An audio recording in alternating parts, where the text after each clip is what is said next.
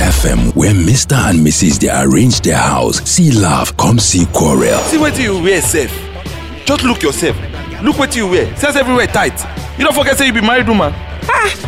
What you do my clothes again now, It's too tight, mama boy. It's too tight. Which kind marriage be this one, Sef? Check out for Inside Our Radio. Waiting my eye never see before. I never hear what see, I don't post this on early morning. I be see the way everything be. I don't post that.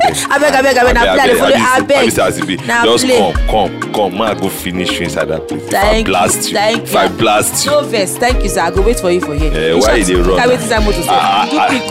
Mr. and Mrs. No miss Mr. and Mrs. for Correct FM every Monday go reach Friday 9:30 p.m. to 10 p.m. My brother love you, baby, love you forever.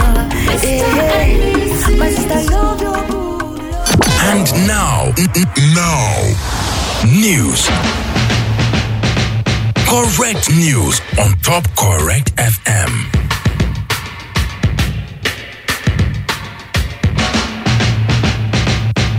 News sharp on Top Correct FM.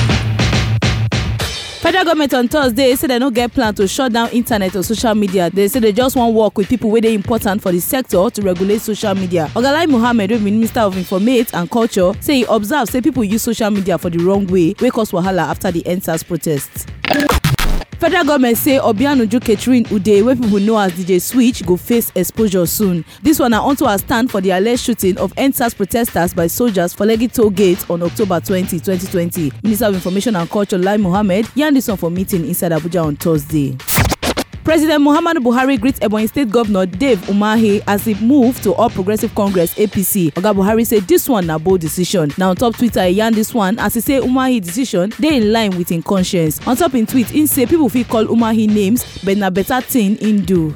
News sharp from Obodoyibo. Army chief for Ethiopia, they accuse head of World Health Organization WHO saying they favor Tigray People's Liberation Front where they fight with their troop. The army chief say head of World Health Organization show full support for Tigray region as they help them with weapons. As the accusation they go on, Ethiopia Prime Minister Abiy Ahmed said the military operation against Tigray they necessary to bring back law and order for inside the country.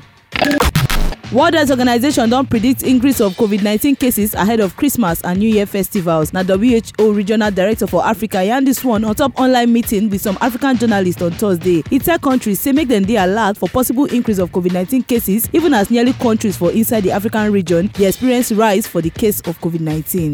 News sharp on Top Sports Waka.